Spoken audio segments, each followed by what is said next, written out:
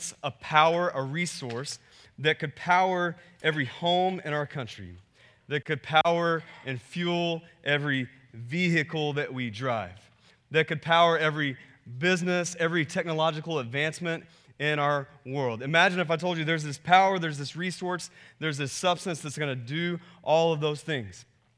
But I would also tell you that that same resource can destroy every home, can destroy every vehicle, can destroy every business, every technological advancement. That there's a resource that has the power to fuel all of those things, but that also can destroy all of those things. Like your ears would perk up. You would be interested to know, what is that? How do we get it? How does it work? And then if we thought about it and said, would we want that power? Like some of you who are more type A and driven, you would say, yes. Where can I find it? Give me more of it, right? I want to be in control. I want to man that power. I'll do that. Some of us, though, would say, that's dangerous. Like a power that can destroy, a power that can fuel so much, that's dangerous. Like, I don't want the responsibility for that, right? A lot of us would say that if we're honest. But what if I told you, you don't have a choice? Like, you have to control that. You have to manage that. You have to steward that resource. Because that resource is money. Money, right? Some of you, as we come in today and we talk about money in the church, maybe you had a bad experience with money personally. Maybe you had a bad experience with money in the church, and you don't think of it as a resource that can fuel things for the good of other people, for the glory of God. You think of it as a negative thing. Some of you, you look at money and you see the destruction that it causes. And you wonder, like, man, I want to stay far away from that.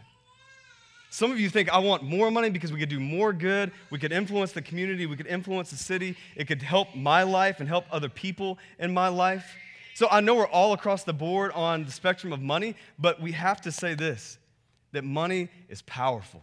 It's powerful to do good, but it's powerful to destroy. And so we have to ask, how do we handle money wisely? You have to handle it, right? You have to manage it. You are in charge of money, right? No matter how much you have. If you work at Apple or if you work at Applebee's, right? You have money, we need to ask, how do we handle it wisely? And so I'm going to pray for us as we turn to our passage. Our passage today is going to be a little bit all over the map in the book of Proverbs. We're going to start in Proverbs 8. And so if you have a Bible, go ahead and grab that, flip over to Proverbs 8. As you do that, let me pray. Father in heaven, I thank you for this morning. I thank you for a few moments to look at your word. God, I pray for us as we talk about money, as you talk about money in your word, that as many of us have had a bad experience, as many of us maybe even now feel uncomfortable, like what is he going to say? He's going to ask us for money, pass the plate, all those things that, and all those misconceptions and obstacles that we have to overcome, help us to overcome them. And God, I pray by the power of your Spirit that you would help us to embrace some of that uncomfortableness. God, that when you speak truth into sensitive areas of our life, that makes us uncomfortable, and that's a good thing. So I pray that you would convict us and conform us to your image in regard to finances, money, and possessions. God, I pray that you would do that now by your Spirit through your word. It's in Jesus' name we pray. Amen. Well, Proverbs 8 is where we'll start, and so go ahead and look there. Proverbs 8, 10 through 11 says this. It says, "Take my instruction instead of silver, and knowledge rather than choice gold. For wisdom is better than jewels, and all that you may desire cannot compare with her." So our first point, if you're taking notes, is money isn't everything. All right, some context. This is Solomon. He's the second son of King David. He was the third king of Israel. His reign lasted around 40 years. In 2 Chronicles, you can read about Solomon and his life and his reign. And what it tells us in 2 Chronicles is that Solomon had it all. Right? He had 1,400 chariots. He had 12,000 horsemen. 2 Chronicles 9 says that Solomon made silver and gold as common as stone. Just imagine all the stones in Phoenix, all the rocks in Phoenix. Right? There's a lot, right? There's a lot of xeriscape. My house is xeriscape. And even as I just think about that, I think if all those rocks were silver and gold, man, that would be a lot of wealth, right? You think about that in Phoenix. Like, that's a lot of wealth. It's silver and gold as common as stone. So you read about Solomon in 2 Chronicles, and you read that he had everything made of gold. It says that he has an ivory throne and that it's covered in pure gold. It says at one point that he builds shields for battle that are made of pure gold, and he just puts them in his palace. That he has cups made of gold, that he has steps made of gold. It says in 2 Chronicles 9 that no other king in the world was as wealthy as Solomon. So Solomon writes a lot of our Proverbs. We've been going through this book. He writes a lot of this, and he writes this saying, listen, wisdom is more precious than a jewel. It's better than choice gold. And this is a man who knew what that was like, right? This is Solomon saying that wisdom is better than wealth. He says it again in Ecclesiastes 5. He says, he who loves money will not be satisfied with money, nor he who loves wealth with his income. This is vanity. That you can have gold and money and wealth overflowing, but if you don't have wisdom, you're missing out. Some of you didn't realize we've been going through the book of Proverbs. You've been getting little deposits of wisdom in your account every week, and you don't even realize you're getting rich, right, with wisdom because it's more powerful, it's more valuable than wealth. Solomon is saying that. God is saying that. As we look at Scripture this morning, wealth isn't a bad thing, but it isn't everything, right? And so that's what we see in Proverbs 8. Proverbs 22, 1 through 2, you can just listen. You don't have to flip there, but it says a good name is to be chosen rather than great riches, that favor is better than silver or gold. The rich and the poor meet together. The Lord is the maker of them all. So you see in those two verses a good name, that integrity, reputation, the way you carry yourself publicly and privately, that favor, that kindness in relationships with others, that kindness in your relationship with God. Then it says the Lord is the maker of everyone, that whether you're rich or poor, God created it all. And so you have a value and a worth that's based on your image, being an image bearer of God, and not your bank account. That money isn't everything. Wisdom says that there's more important things than money. Listen, money can buy you a house, but it can't build a home. And you know this if you've looked at your life. Some of you have chased success and career and status. And if you're honest this morning, then you're distant from your spouse. You're distant from your friendships. You're distant from your kids. They don't ever see you. Some of you don't even get wrapped up in relationships because you think they'll just get in the way. I don't have time for friendships. I don't have time for a spouse. I don't have time for kids. They'll just get in the way of my perceived success, my accumulation of wealth. Listen, you need to know that wisdom in life will tell us that you don't ever regret, like, man, I wish I would have worked more so I could have a nicer car. Like my daughter, she's never going to come to me later on in life and say, Daddy, I wish you would have worked more weekends so I could have upgraded my iPhone. No, she's going to come to me and say, Daddy, I wish we could have spent more time together. Like my wife, she's not going to come to me and say, like, man, I wish we could have bought the newest version of the Honda Odyssey. Like, could we get the DVD player? Like in 20 years, she's not going to regret not having the DVD player in the Odyssey. She's going to regret that we didn't spend more time together. Because there's more to life than accumulation of wealth. There's more to life than investing into money. Because wisdom can buy you a house, but it can't build a home. Right? It can buy you food to put on your table, but it can't put people around that table. It can't give you fellowship around that table. It can't provide lasting, deep, and meaningful relationship in your life. And you know this. Right? But so many of us, we keep going down this road, this path of folly with our money, and we pursue it as if it is ultimate. But what Scripture is going to tell us is that money isn't ultimate, that it's fleeting. Money is fleeting. Proverbs 23, 4 through 5 says, do not toil to acquire wealth. Be discerning enough to desist. When your eyes light on it, it is gone. For suddenly it sprouts wings, flying like an eagle toward heaven. Sports Illustrated did a survey recently of retired athletes. It said in the NFL, 78% are bankrupt or in serious financial trouble 2 years after retirement. In the NBA, 60% are broke in 5 years after retirement. That money is fleeting. Listen, this isn't just athletes or the extravagant, right? This is you and me. I mean, how many times, whether you make a lot or make a little, how many times do you say, like, where did my paycheck go?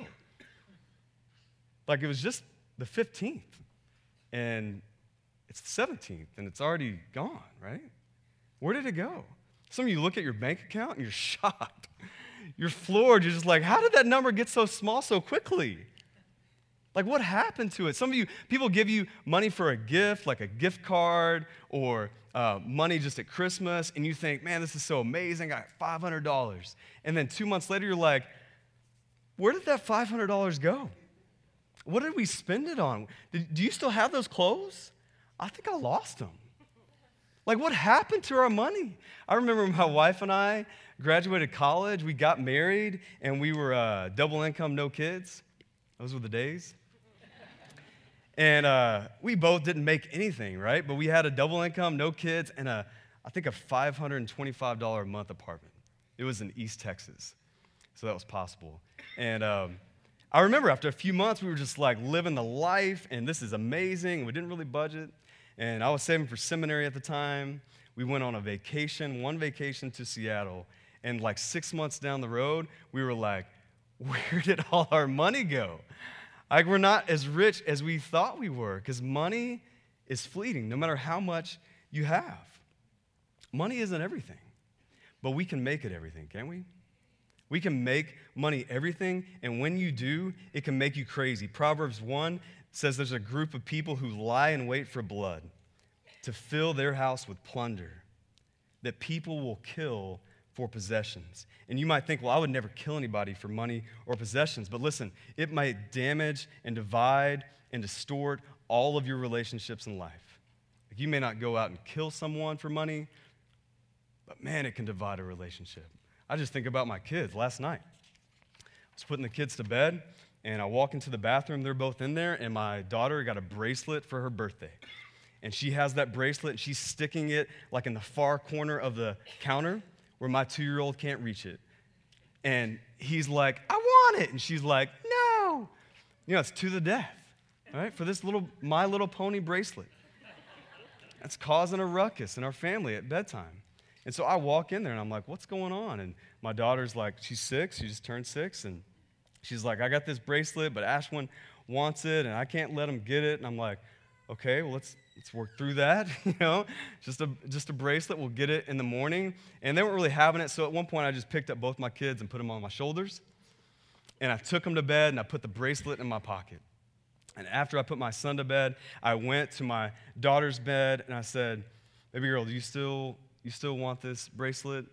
And she shot up out of bed, and in a whisper, very strategically, she said this. She said, Daddy, I think we need to hide it. It was like Smeagol with the rink. Like, she was thinking, like, I think we need to hide it. Like, he might wake up in the middle of the night and go find my bracelet. It's a My Little Pony bracelet. And listen, those of you who have kids know this. In 6 months, maybe even in 6 weeks, if we lose that bracelet, and we will, and it's gone, they won't even notice. But in the moment, right now, it's the most ultimate, beautiful thing in the world, right? And it will cause a divide between my 6-year-old and my 2-year-old. Because money and possessions, no matter what it is, can make you crazy. And we see that in the little things, but we also see it in the big things. Every stat that I could find over the last few years from the FBI, from other law enforcement agencies, showed that theft was in the top 3 most committed crimes. Like, consistently, it was always in the top 3. According to most studies, money is still the number 1 cause of divorce, independent of how much you make. And listen, you may not be caught up in theft, you may not be close to a divorce, but some of you feel that weight of money in your life. Like, you feel the destructiveness in your life. That it maybe is not leading to divorce in your marriage, but that financial stress is all you guys talk about. That someone wants to spend, someone wants to save, that you have argument over argument about what you're going to do with the money. That friendships, maybe somebody is just like taking you out to eat all the time, and it's been helpful to you, and they've been generous to you in life, but maybe you have this other friend that every time they call, you know they want something. You're family member. Every time they call, you know, what's he going to ask for now? And it's divided that relationship because money can divide. It can be destructive. It can make you crazy. And if you're there this morning, you need to know that it doesn't have to be that way. Like money can be a good thing. It can be harnessed to do a lot of good. And that's our second point, that money isn't evil. 1 Timothy 6 says the love of money is the root of all sorts of evil. But money in and of itself is not evil. Proverbs 6 says a little sleep, a little slumber, a little folding of the hands to rest, and poverty will come upon you like a robber and want like an armed man.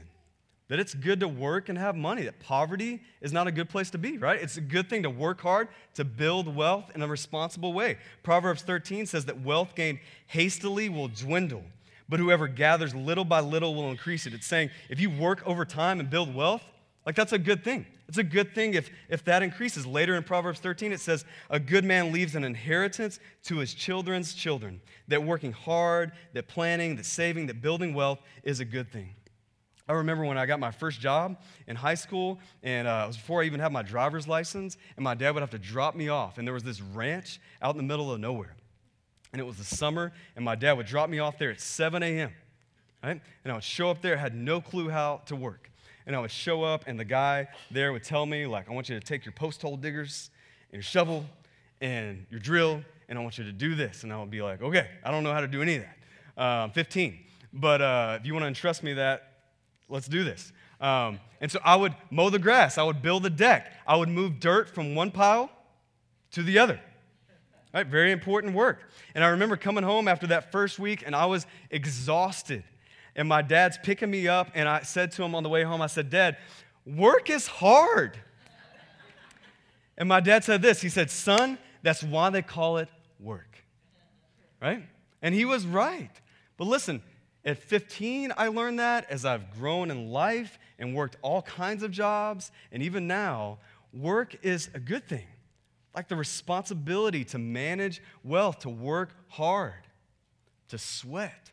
That's a good thing. So money doesn't have to be evil. It helps you develop a skill, right? As you go to work and you begin to hone your craft and see how God wired you and how He created you to be for your good, but also the good of others in your vocation, it helps you develop that skill. Proverbs 22 says this, do you see a man skillful in his work? He will stand before kings. Listen, I know a lot of us are frustrated with our jobs. Like, do you feel that? Some of you are frustrated with your jobs. If you're honest, you're not doing what you dreamed of doing. You're not, in your career, you're not where you thought you would be at this point. Like, and you get frustrated with that. And sometimes, if you're honest, you complain about that. Like, you complain about that, you come home, you sulk about that personally, you talk your spouse's ear off about that. You're just like, man, people don't appreciate me at my job. I'm not getting to do what I want to do. When's that going to happen for me? When's somebody going to notice me? When's somebody going to discover me? Listen, if you're in that place, I've been there too. Like, even in ministry, in vocational ministry, there was a season in my life where I wasn't in the role that I wanted to be in. I didn't feel like other people appreciated my skills, right? And I wanted a status. I wanted another role. I wanted prominence. I wanted to be discovered, right? And I didn't feel like anybody around me saw that. And so I would come home to my wife and just say, baby, they don't appreciate me. They don't realize what I'm capable of. And I would be frustrated, and I would sulk, and I would complain. And one day, God convicted me of that. It wrecked me, and just to realize, if I was given that role, I wouldn't know what to do with it. Like, if I was given that status and that prominence, I wasn't ready for that. And God knew that. And so I began to take that time of complaining, of sulking, and I began to release that into honing my skill, into developing, God, how have you wired me? What have you created me for? How can I take all that time of worrying about all these other people and how they don't appreciate me and how I'm not in the right role and all these things that I can't control? How can I take that time and unleash it into the skill that you have given me and hone that craft for your glory and my good? And so I began to work on teaching and preaching because that's what I do. I began to work on leadership and reading books and listening to podcasts and functionally getting out and leading. I remember I wanted to preach so bad when I was in college, and my college pastor got around me and he said, how about we try this? Why don't you teach 2 guys and see if they listen? And then we'll see. Right? And I needed that. I needed to see, like, can I hone my skill with a couple before God gives me a couple hundred? Right? Are you taking the time in your life with your job, with your skill, whatever it is, to begin to hone that, to begin to work on that, to begin to develop it and be faithful in those little things? Listen, if you work hard, not to be discovered, but if you work hard, you'll be discovered when it's the right time, when God thinks you're ready for that. And it may not look like you want it to look, but it's going to look a much better way than you coming home and just being frustrated and wasting away because you don't think you have the right opportunity. So working hard, developing a skill, making money, and that can be a joy and a blessing not only to you, but to the community that you're surrounded by. And it can bring freedom. Proverbs 22:7 says this, the rich rules over the poor, and the borrower is slave of the lender. Have you heard this verse? Like the borrower is slave to the lender. The opposite is true, right? If you have money and don't have debt, and you know this in your life, you have a lot more freedom, right? You have a lot more opportunity in life. I know a couple that we knew from college that wanted to be missionaries. Like even as a married couple, that was their desire, that was their dream. But they incurred a lot of debt, and ultimately they had to work at the bank. Listen, the bank is not bad, right? But for them, they felt called to do something specific, like go be a missionary, that required being kind of set with their finances, and they weren't able to do that because they had debt, because they were enslaved by it. They didn't have that freedom. Money can provide freedom for you. I heard someone say the other day, we decided as a family just to say yes. Just to say yes to whatever God is calling us to. Like if he's calling us to go here, or give here, that we're just going to say yes to that. And they had that freedom to do that because they had set aside some money and they were secure there. So they had the freedom to bless other people in their life, to go here, to give here, because they had that freedom, that money can provide freedom. Money isn't evil, it's like water, right? Money's like water. It can be reckless and careless, and it can be like a tsunami. And it can destroy you and everybody around you. Or you can be greedy with money, right? You can hoard it and you can say, I'm going to take all of it for myself. And money can become like this rancid pond, right?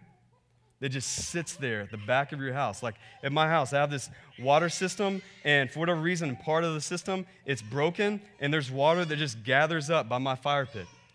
And it begins to erode everything around it. And when we get leaves in there, they begin to mold, and it's disgusting, right? Because the water's not going in and out like it should, right? It's being hoarded. It's gathering up in that one spot because it's broken. It's not working right. And it kind of stinks, and it's useless. It's like a rancid pond. Like money's like water. It can be like that, or it can be like a river flowing in and out beautifully, that it can be a blessing for miles. That other part of my sprinkler system, when it's working right, that water's going in and that it's going out. And it's giving life. It's making things grow. That we can be generous with our money. That it can be freeing and life-giving. Money can be a blessing. Proverbs 22 says, blessed are those who are generous. That there's blessing in your generosity. There's examples like this in our church. There's a couple in our church who has a condo in California. And they just make it available to lots of people, right? And they just say, like, if you want to use this as a blessing, if this is going to be restful for you, man, go. We would love to have you guys out there. And they use that possession to bless others generously. It's like a river, right? It's flowing in and it's flowing out. It's not just blessing them, it's blessing others, right? I see this with another guy in our church who has his own business, and he's wanting to grow that business for lots of reasons, but partially so he can give more money to the church. Right? He's using his money, his possessions, he's freeing that up and unleashing it to do good for others.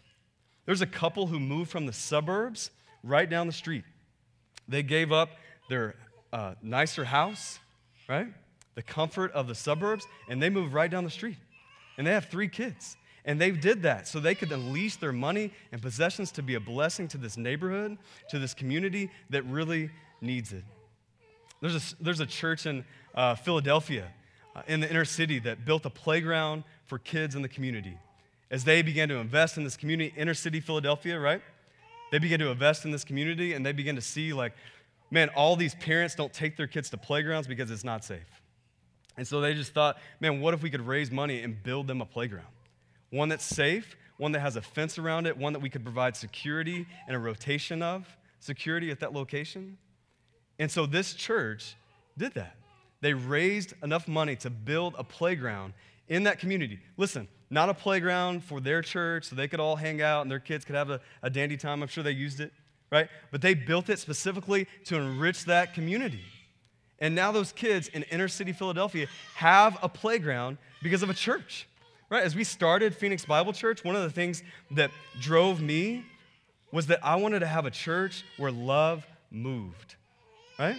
That we want to build a culture where love moves, where it goes outside of us. We don't just talk about love. Like, we can come in here, we can talk about love, we can sing about love, but if it doesn't move us to action, that's not really love. I was watching a movie the other night, and it said a person had died in the movie. It's called The Judge. It was a good movie. And on the tombstone, it said of her, it said, a love marked by giving. Isn't that the only kind of love? Right? If we just talk about love, that doesn't really mean anything. But if we love sacrificially, if we give generously, man, that's a love that moves. That's a love that reflects the love of God because it's moving outside of us. The third thing I want you to see is that money is evidence. Money is evidence. Matthew 6, verse 19, Jesus says, "Do not lay up for yourself treasures on earth where moth and rust destroy, where thieves break in and steal, but lay up for yourselves treasures in heaven, where neither moth nor rust destroys and where thieves do not break in and steal. For where your treasure is, there your heart will be also." Verse 24, he says this, "No one can serve 2 masters, for he will either hate the one and love the other. He will be devoted to the one and despise the other. You cannot serve God and money."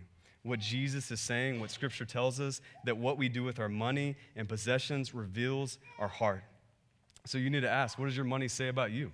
I'll be honest, sometimes as we look at our bank account, our money says that we love the chicken sandwich, right? That we love Chick-fil-A. And I do. It's great. But listen, if I look at my bank account and I see all this flippant spending here and there, we're going way outside of our budget, we're doing what feels right at the time, we're spending money on things that we don't absolutely need, we're just doing things to appease our kids, to make them happy, all right, so they're not crying. That's not what God has called us to do with our money, right? That's not revealing a heart of worship in my life. And so we have to look at our bank account sometimes and be honest. Like, we do love Chick-fil-A too much. Like, we do love these other things too much. We are spending flippantly in ways that aren't wise, that aren't beneficial and life-giving like that river to others. And so we have to recalibrate. We have to go back to the budget. We have to think, what does it look like to stop doing that and to start giving here? This is an area we all have to address. How are you leveraging your finances to invest in the temporary instead of the eternal? What does that look like for you? Listen, it's not bad to spend money. It's not bad to eat out. It's not bad to go on vacations. But are you creating space in your life to give it away, to bless, to save, to invest, to retire? Are you spending your money wisely? Is it reflecting that you know God? Like, do people know you and they say, man, that guy, he works. Like, he has a lot of money or he has a little bit of money, but listen, he uses that to bless people. He uses it differently. He unleashes it as a power that's huge in people's lives, in careers, in the community. Are people saying that when they see you deal with their money? Does it reflect a heart of worship to God? How do we address this? I want to give you some guiding principles. We'll run through these pretty fast, but the first one is trust God. Proverbs 3:9 says, "Honor the Lord with your wealth and with the first fruits of all your produce. Then your barns will be filled with plenty, and your vats will be bursting with wine." So here's what he's not saying. He's not saying that if you give, you will get rich. Right? Some people take verses like these and say, if you give us money, like maybe you've seen this on TV, churches, pastors will say this, if you give us money, you'll get it back all the more. All right? And maybe you will, but that's not what God is trying to teach us. I've always thought with that, like, let's just flip it just for fun. Like, you give me money, and then we'll just see what happens, right, to the televangelist. But I don't think it works that way, apparently. But that's not what it's saying. It's not saying give and you'll get rich. But what it is saying is that if you give and you trust God with your money, that He's going to take care of you. You don't have to worry about that. That if you give, if you're generous, that God is going to bless you for that. The second principle is that we need to work hard. We've talked about this. Proverbs 10:4 says, a slack hand causes poverty, but the hand of the diligent makes rich. Listen, you don't want to be like the sluggard in Proverbs 26 that says there is a lion in the road. There's a lion in the streets. What does that mean? It's that the sluggard in Proverbs, you see this guy everywhere, that he's always finding excuses. That we say, it's time to go to work. And he says, no, man, there's a lion in the streets. I saw it on Twitter. I can't go out there. It's not time to go to work yet. And we just find excuses and we don't work hard. Maybe your excuse is like, man, I don't love my job. Scripture speaks to this, to work hard, that you will grow, that you will develop a skill, that you will flourish eventually. It may not look like you want it now. You may have to be patient, but you need to work hard. The third thing is we need to be generous. Proverbs 3:27 says, do not withhold good from those to whom it is due, when it is in your power to do it. Be generous where you can in the lives of other people. How many is that? 4. Be content. Proverbs 30 says, give me neither poverty nor riches. Feed me with the food that is needful for me. Listen, enjoy where you are. Enjoy what you have. Be content. And then lastly, be wise. Understand your tendency. Listen, a lot of us fall into one or two camps. A lot of us are either risk takers or we play it safe.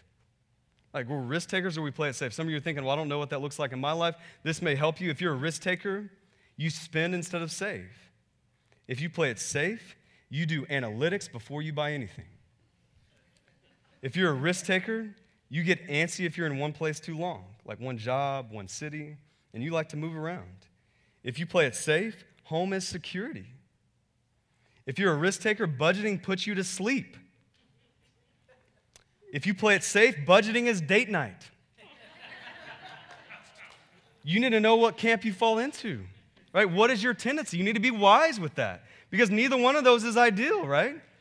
You don't want to be just a risk taker. You don't want to play it safe. You want to be generous. You want it to be like a river that's coming in you and going through you to bless you and other people around you, to honor God. Understand your tendency and be wise in both. So for the risk taker, if that's you, are you caught up in consumerism?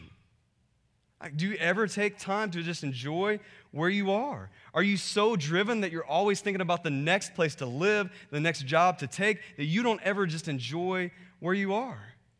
How can you grow in contentment? Listen, this is me.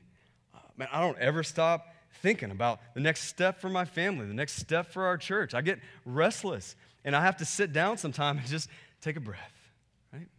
Enjoy my family, enjoy my finances, enjoy the city, enjoy where we are. Listen, Phoenix is a transient place, right? Like, how many of you are here and you're just like, I was born here and I want to die here? Like, some of you are like that, but a lot of people I talk to are just like, I'm here because my job brought me here. I'm here until the next opportunity comes. Listen, as a side note, Phoenix is a great city. Right? It's a big city. We got a lot of sun.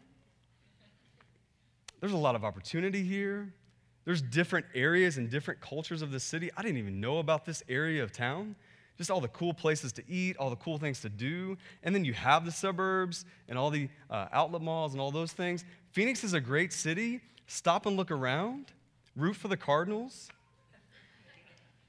And enjoy where you are. Be content. Be wise, especially if you're a risk taker, and grow in contentment. Listen, if you play it safe, are you putting money as ultimate in your life? Is it becoming part of your identity? Are you robbing yourself and others of the gift of money and possessions? Like, do you never let it be a gift, a river flowing out of you? How can you grow more in your generosity? If you play it safe, how can you be wise and grow more in being generous with other people, enjoying the gift of money? Money with wisdom has the potential to do amazing things, right? Money with folly can be very destructive. And here's what I know, that as we talk about wisdom and money, most people and most of you right now are thinking about your folly.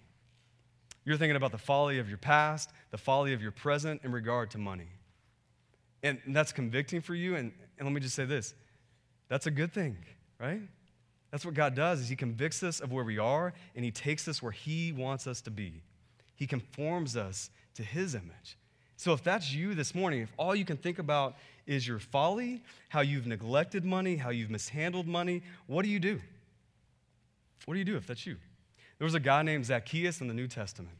He was exploiting people for money. Right? He was a tax collector. In that day, those people were looked on like criminals. Right? He was exploiting people for money. And one day he hears about Jesus, and he wants to see him. So he climbs up in a tree for the Lord he wanted to see. Right? He wants to get a glimpse of Jesus. And he does. And Jesus comes to Zacchaeus, this guy who has made a mess of his finances, and he says, I want to go sit with you. Let's go have dinner. Let's roll. Let's do that. And he goes and he sits with Zacchaeus in the midst of his financial mess, in the midst of his folly. And he shows Zacchaeus grace and generosity. And Zacchaeus looks at that, and it changes him. Jesus saves him and saves him financially. And it changes him. He goes from taking money from people to giving money to people. He makes a commitment to be generous. So if that's you, if you have wrapped yourself up in folly with your finances, what do you need to do?